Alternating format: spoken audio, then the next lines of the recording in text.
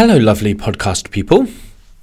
This podcast is super off the cuff. It's come from a question I received this morning. And it's a common question I get, that I've got many times over the years. And for some reason, I instantly just thought, this would be worthwhile, a little discussion on the podcast, because I genuinely feel like there's an element of talking about this that could help lots of you, or at least, unfortunately, I'm not going to give you some direct, easy answers, but as with anything, this podcast isn't necessarily easy listening other than the jokes. It does force you to think a bit deeper. It doesn't give you exact answers of, just blend up this celery juice and it will cure your, I was going to say cancer there. It's a bit morbid, isn't it, that it's so horrific that people are saying stuff like this. There's some new freak on the internet, some juice guy. I've not looked into it, but all the memes are coming out. Some juice weirdo who's saying that he, that he can cure cancer with some juice that he's selling. Again, this stuff has happened before. Fortunately, one guy, I think, was fined maybe $100 million and maybe had to serve some jail time. And he killed people. His advice killed people. He was one of these alkaline diet gimps, as I call them. And he was telling them that they should stop their traditional therapy. They should go to his clinic. This is off topic, isn't it? It's a bit morbid. It's horrible. But I hope that some of you listening will realize that this is why the evidence-based movement is so important.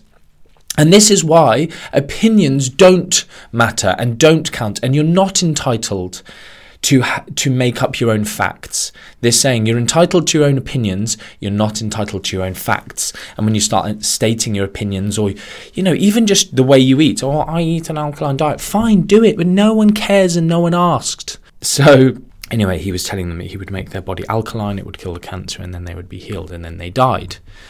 And these people were selling their homes to pay to go to his retreat thingy, paying him many thousands of dollars, I believe.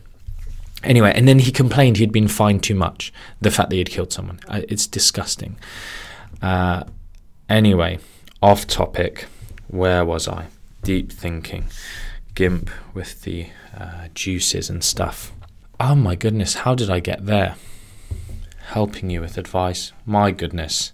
Anyway, the point of this podcast, the topic is giving advice to friends. And I suppose this is where it's come from, is people seeing stuff on the internet. This individual this morning messaged me about a family member who was being taken in by some very bad advice for an ailment that they have, relatively serious, but not necessarily immediately life-threatening, as is the case in some of the stuff I just said there. And essentially it was like, how do I explain this? I have good knowledge. I can, talk about nutrition and fitness and stuff. I've got some basic understanding. They didn't say this exactly, but even if you have some basic understanding of science or research methodology or anything. And their thing was, I'm reaching out to you, Martin, because I need to get across to them that this isn't going to work and it's waste of their time and X, Y, Z. And, even with my current knowledge, it seems I haven't been able to debunk this well enough to make them listen.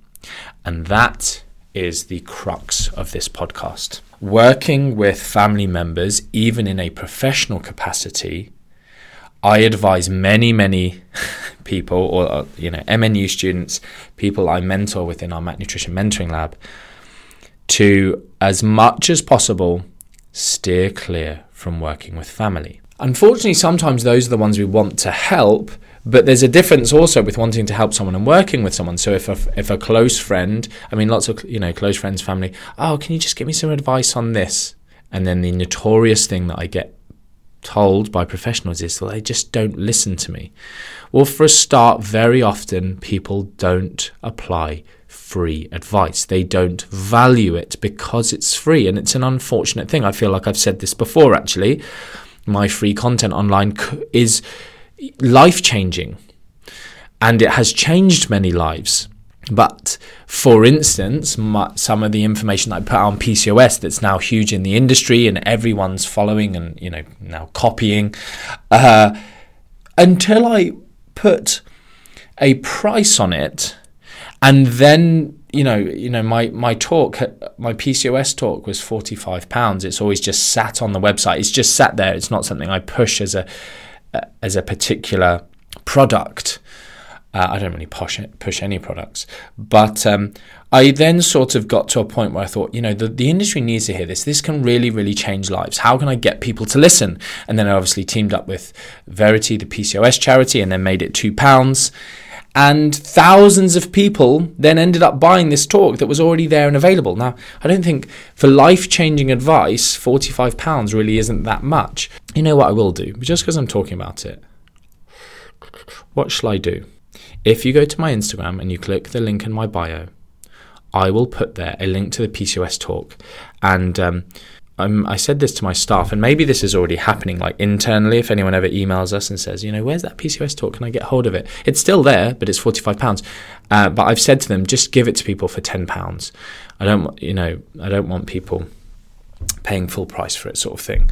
£45 isn't going to be a game changer for me in terms of a product that I never push. And so therefore have it for £10, just because, again, I feel like making people pay that small amount will just get them to flip in, actually watch it and implement it. Anyway, where was I? Go to my link in the bio in my Instagram, click it, you will find a link to the PCOS talk, and it will be £10 instead of $45. Right, where was I? Talking to friends.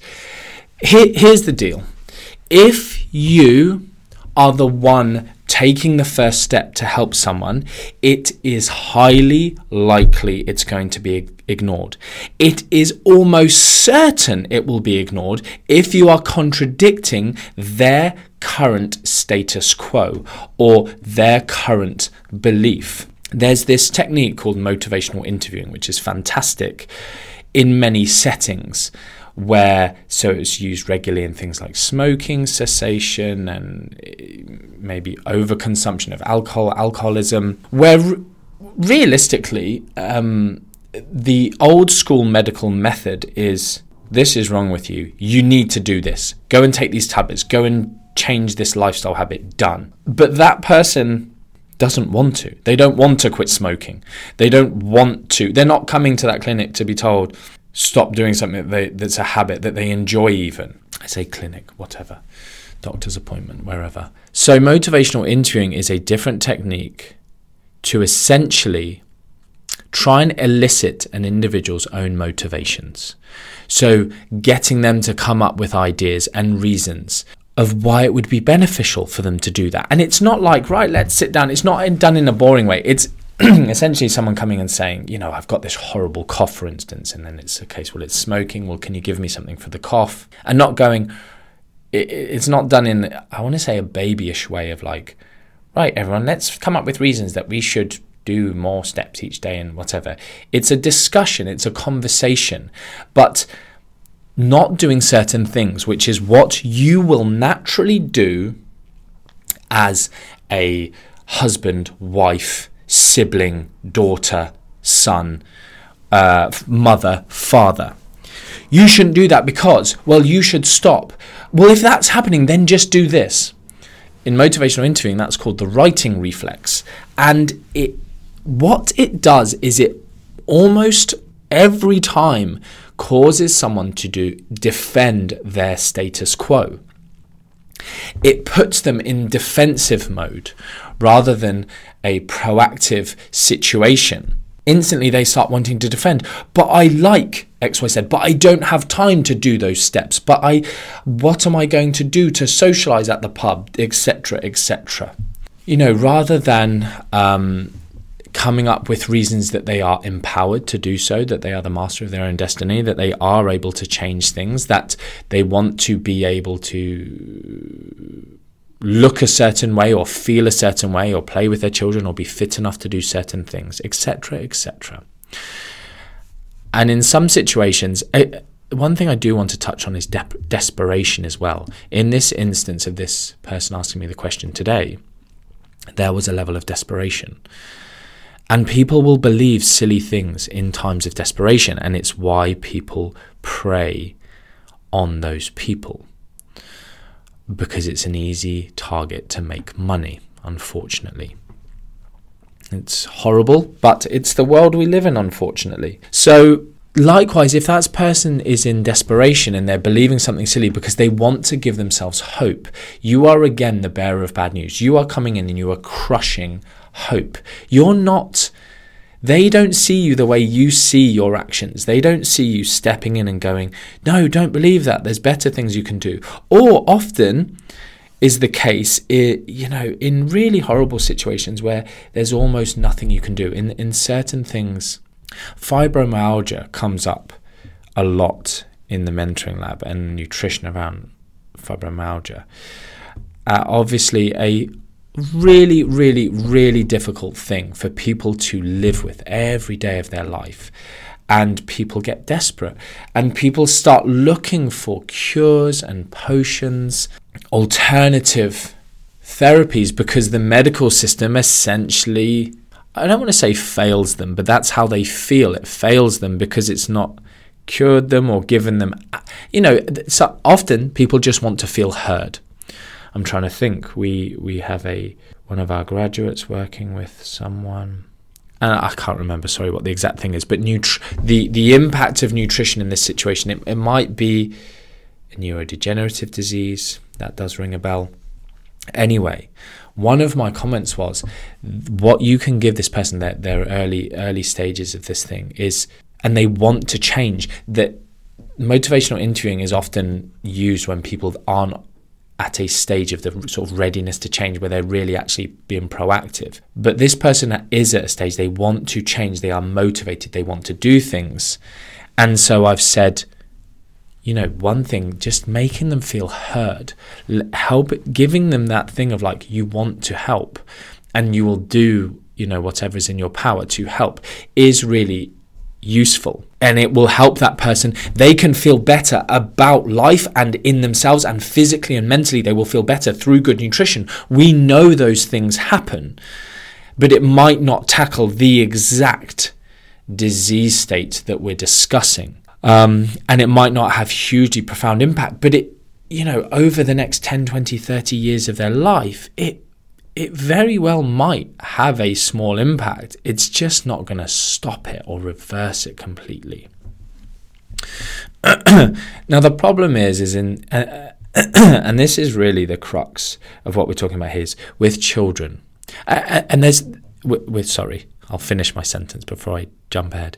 With children, with family members, with parents, people wanting, I really want to get my dad to realize that the reason he feels that way, or get my dad to realize he's going to die sooner because he's doing X, Y, Z.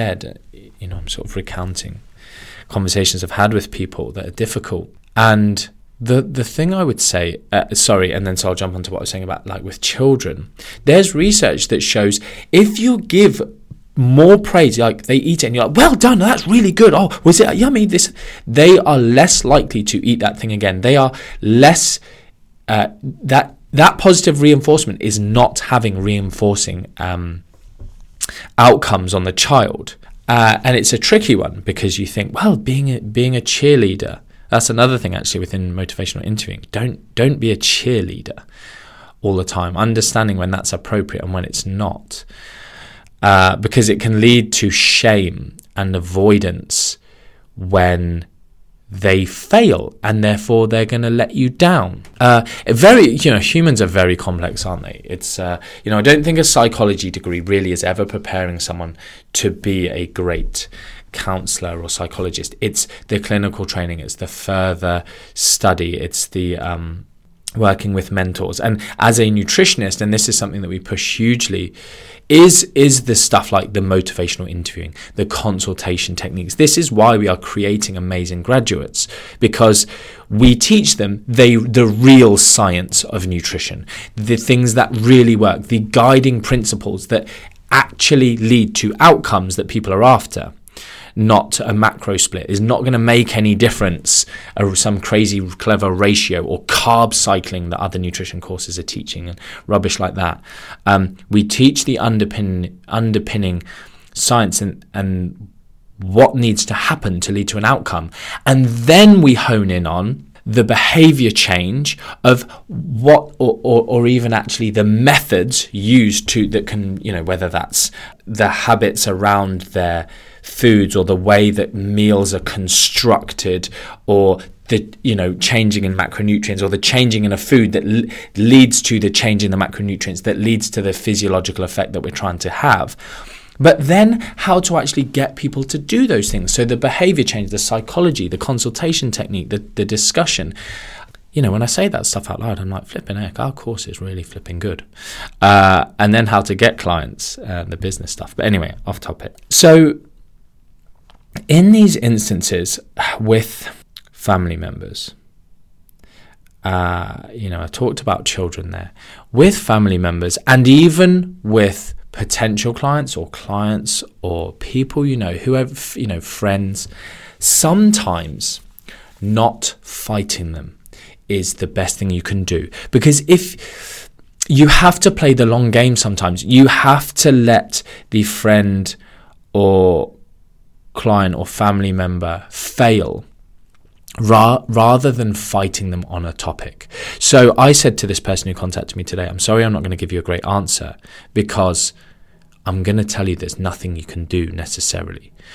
I've said before on this podcast, no amount of science is going to change someone's feelings on their experience. So if I have experienced something in life, I've had some epiphany, I've had some higher body being or out of body experience, no science is going to change what I felt. And again, other things of, people don't care how much you know until they know how much you care, is another great thing to remind yourself. Once someone knows the place that you're coming from with giving them some advice, this is in friendships and relationships as well, completely outside of nutrition. If someone understands that the advice you're giving them or the stuff that you're saying is coming from a good place, to want to help them, it just is received in a totally different way. So if someone is doing something, if someone comes to you and asks your advice on something, you have to be able to read between the lines and read the situation. I have situation, Martin, what do you think of this?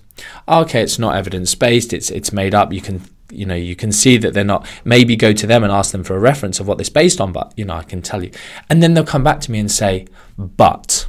I actually hate the word but, and I make my staff not start sentences with but, because it doesn't give off the right message. It shows almost a lack of teachability. And it also, if they start a sentence with but, have they really considered listening to hear rather than listening to respond? They just want to get their point of view across rather than listening and understanding and going, yeah, I get that. And then if they go, but have you considered? Whereas sometimes it's just, but what about? And instantly it's just trying to not hearing the other person. So if someone comes back to me and says, but how can they be saying this?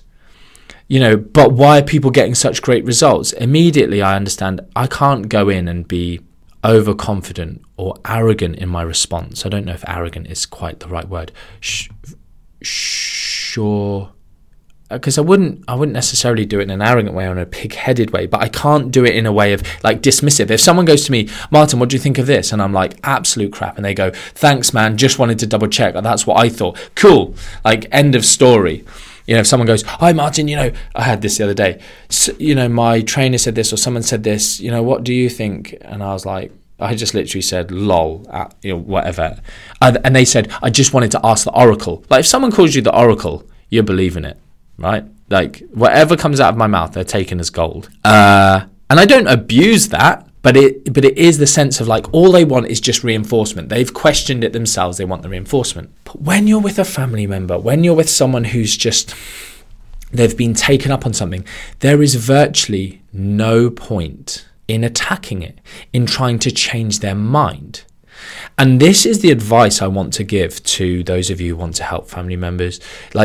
Just going, well, watch this video by Martin McDonald. Well, listen to this podcast. They're not going to. They're not going to spend 40 minutes of their time wasting listening to someone who's telling them that they're wrong. They don't know me from Adam. They don't know me from a bar of soap an MNU graduate who I'm quite close with said that to me the other day. I don't know him from a bar of soap. I was like, I've never heard that phrase before. So you're not going to convince them in the same way that when a vegan goes, well, watch this YouTube video, we'll watch this Netflix film and it'll change your mind. And this is why I do love the position that I'm in, because if I'm I remember doing a Facebook Live once, and I talked about the difficult subject of females who have lost their menstrual cycle when they've dieted for a bikini competition or a photo shoot. And time again, I hear people saying, I've regained weight, I've put on some body fat and it's still not come back, and I'm really screwed and I'm waiting and I don't know what to do and I need what supplements, this, that and the other. And when I talk to individuals about this, it's really difficult for me to say to them, you're still being restrictive. You're still pushing your body into a state where it doesn't want your menstrual cycle to come back. You are still a bit too obsessed with your food and your body fat and your body weight.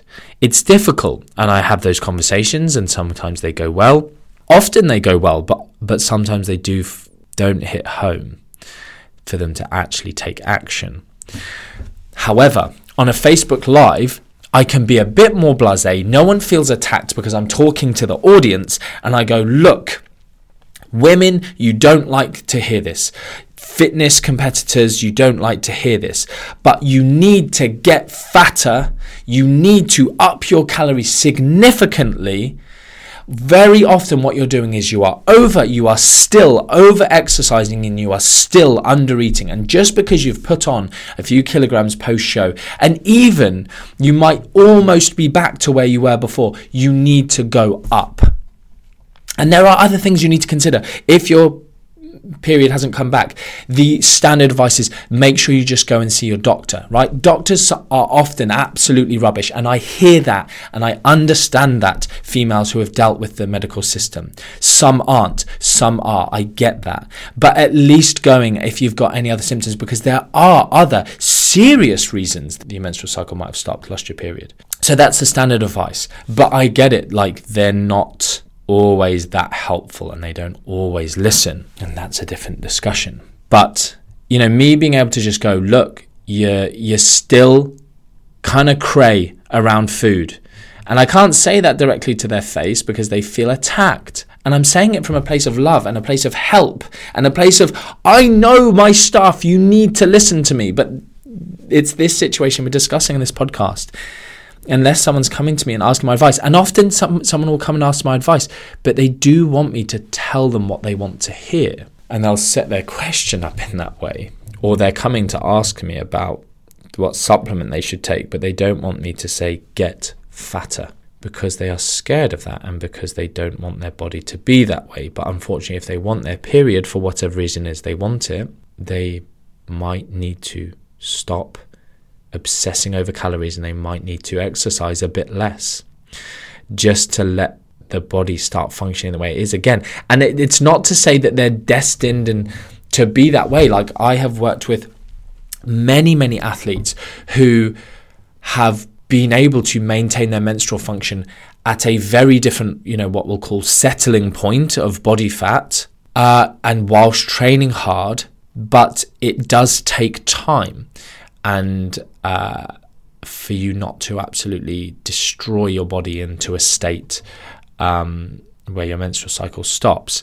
But it might just be that if you want your menstrual cycle to have a baby, whatever, you can't look the way that your sponsor wants you to look, or you feel comfortable in whatever situation. And there's other things you can work on there, obviously, but these are the cold hard facts. And so me being able to say this stuff on the Instagram Live, and I literally had people after it, sorry, it wasn't Instagram, it was Facebook, messaging me and going, I really needed to hear this.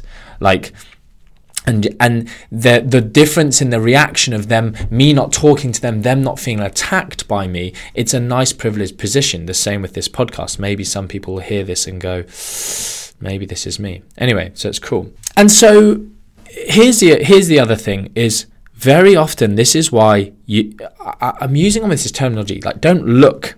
You're not looking at your friend. You're not looking at your family. You're not looking at your client. But And sometimes family will just never trust you. Like my mum still thinks she knows more than me on nutrition, right? She's teaching me nutrition. She's the stuff she goes out with is unbelievable.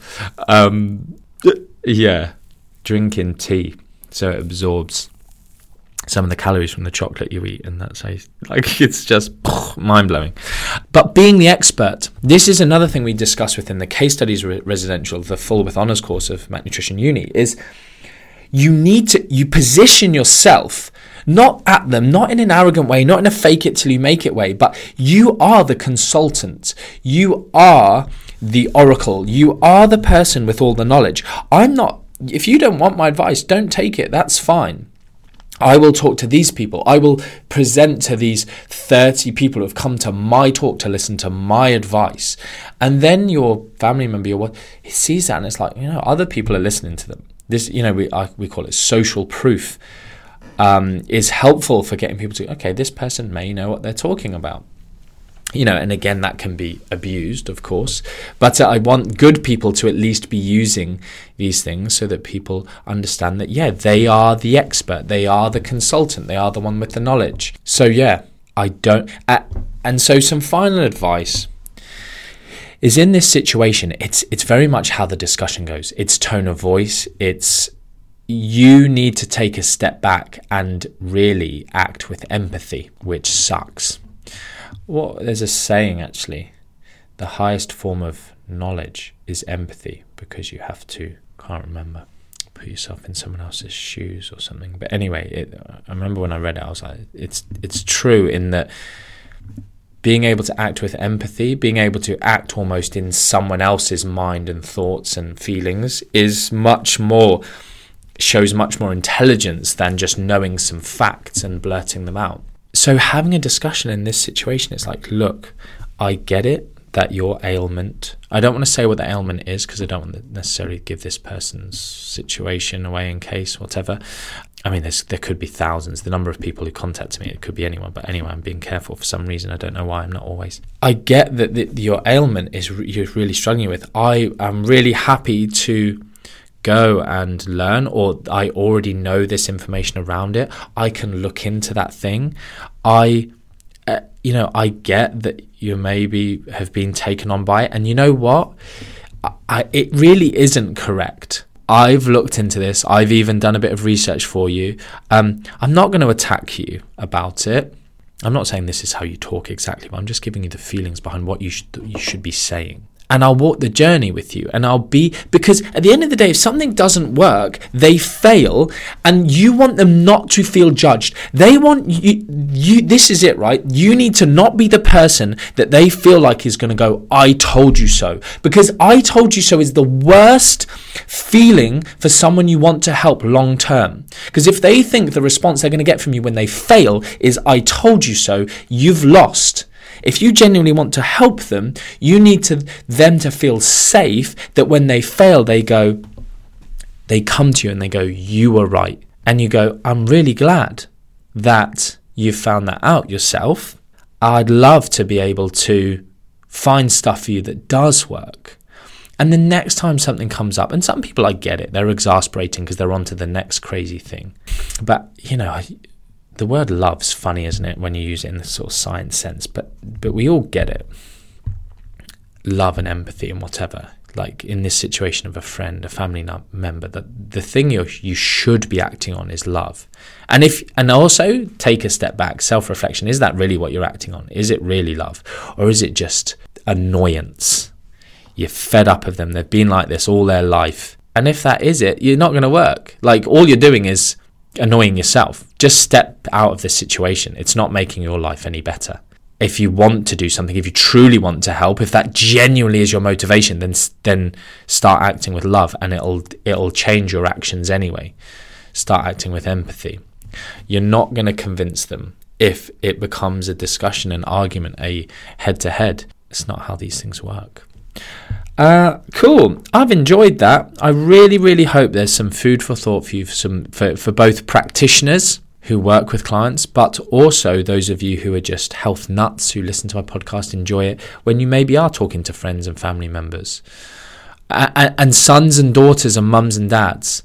and not that they're not family members, but like, it's a big topic, and I want to tackle it at some point. But it's almost one like I'd rather talk about cancer and nutrition, which is obviously very serious, than really exactly how parents should exactly be talking to their children about food, and children that, you know, are being told that they're overweight and obese at school and these kind of things. You know, I've started to get a load of messages from people saying that just because recently with the whole Boris thing, and we're going to start weighing children because blah, blah, blah. Like, it's horrific.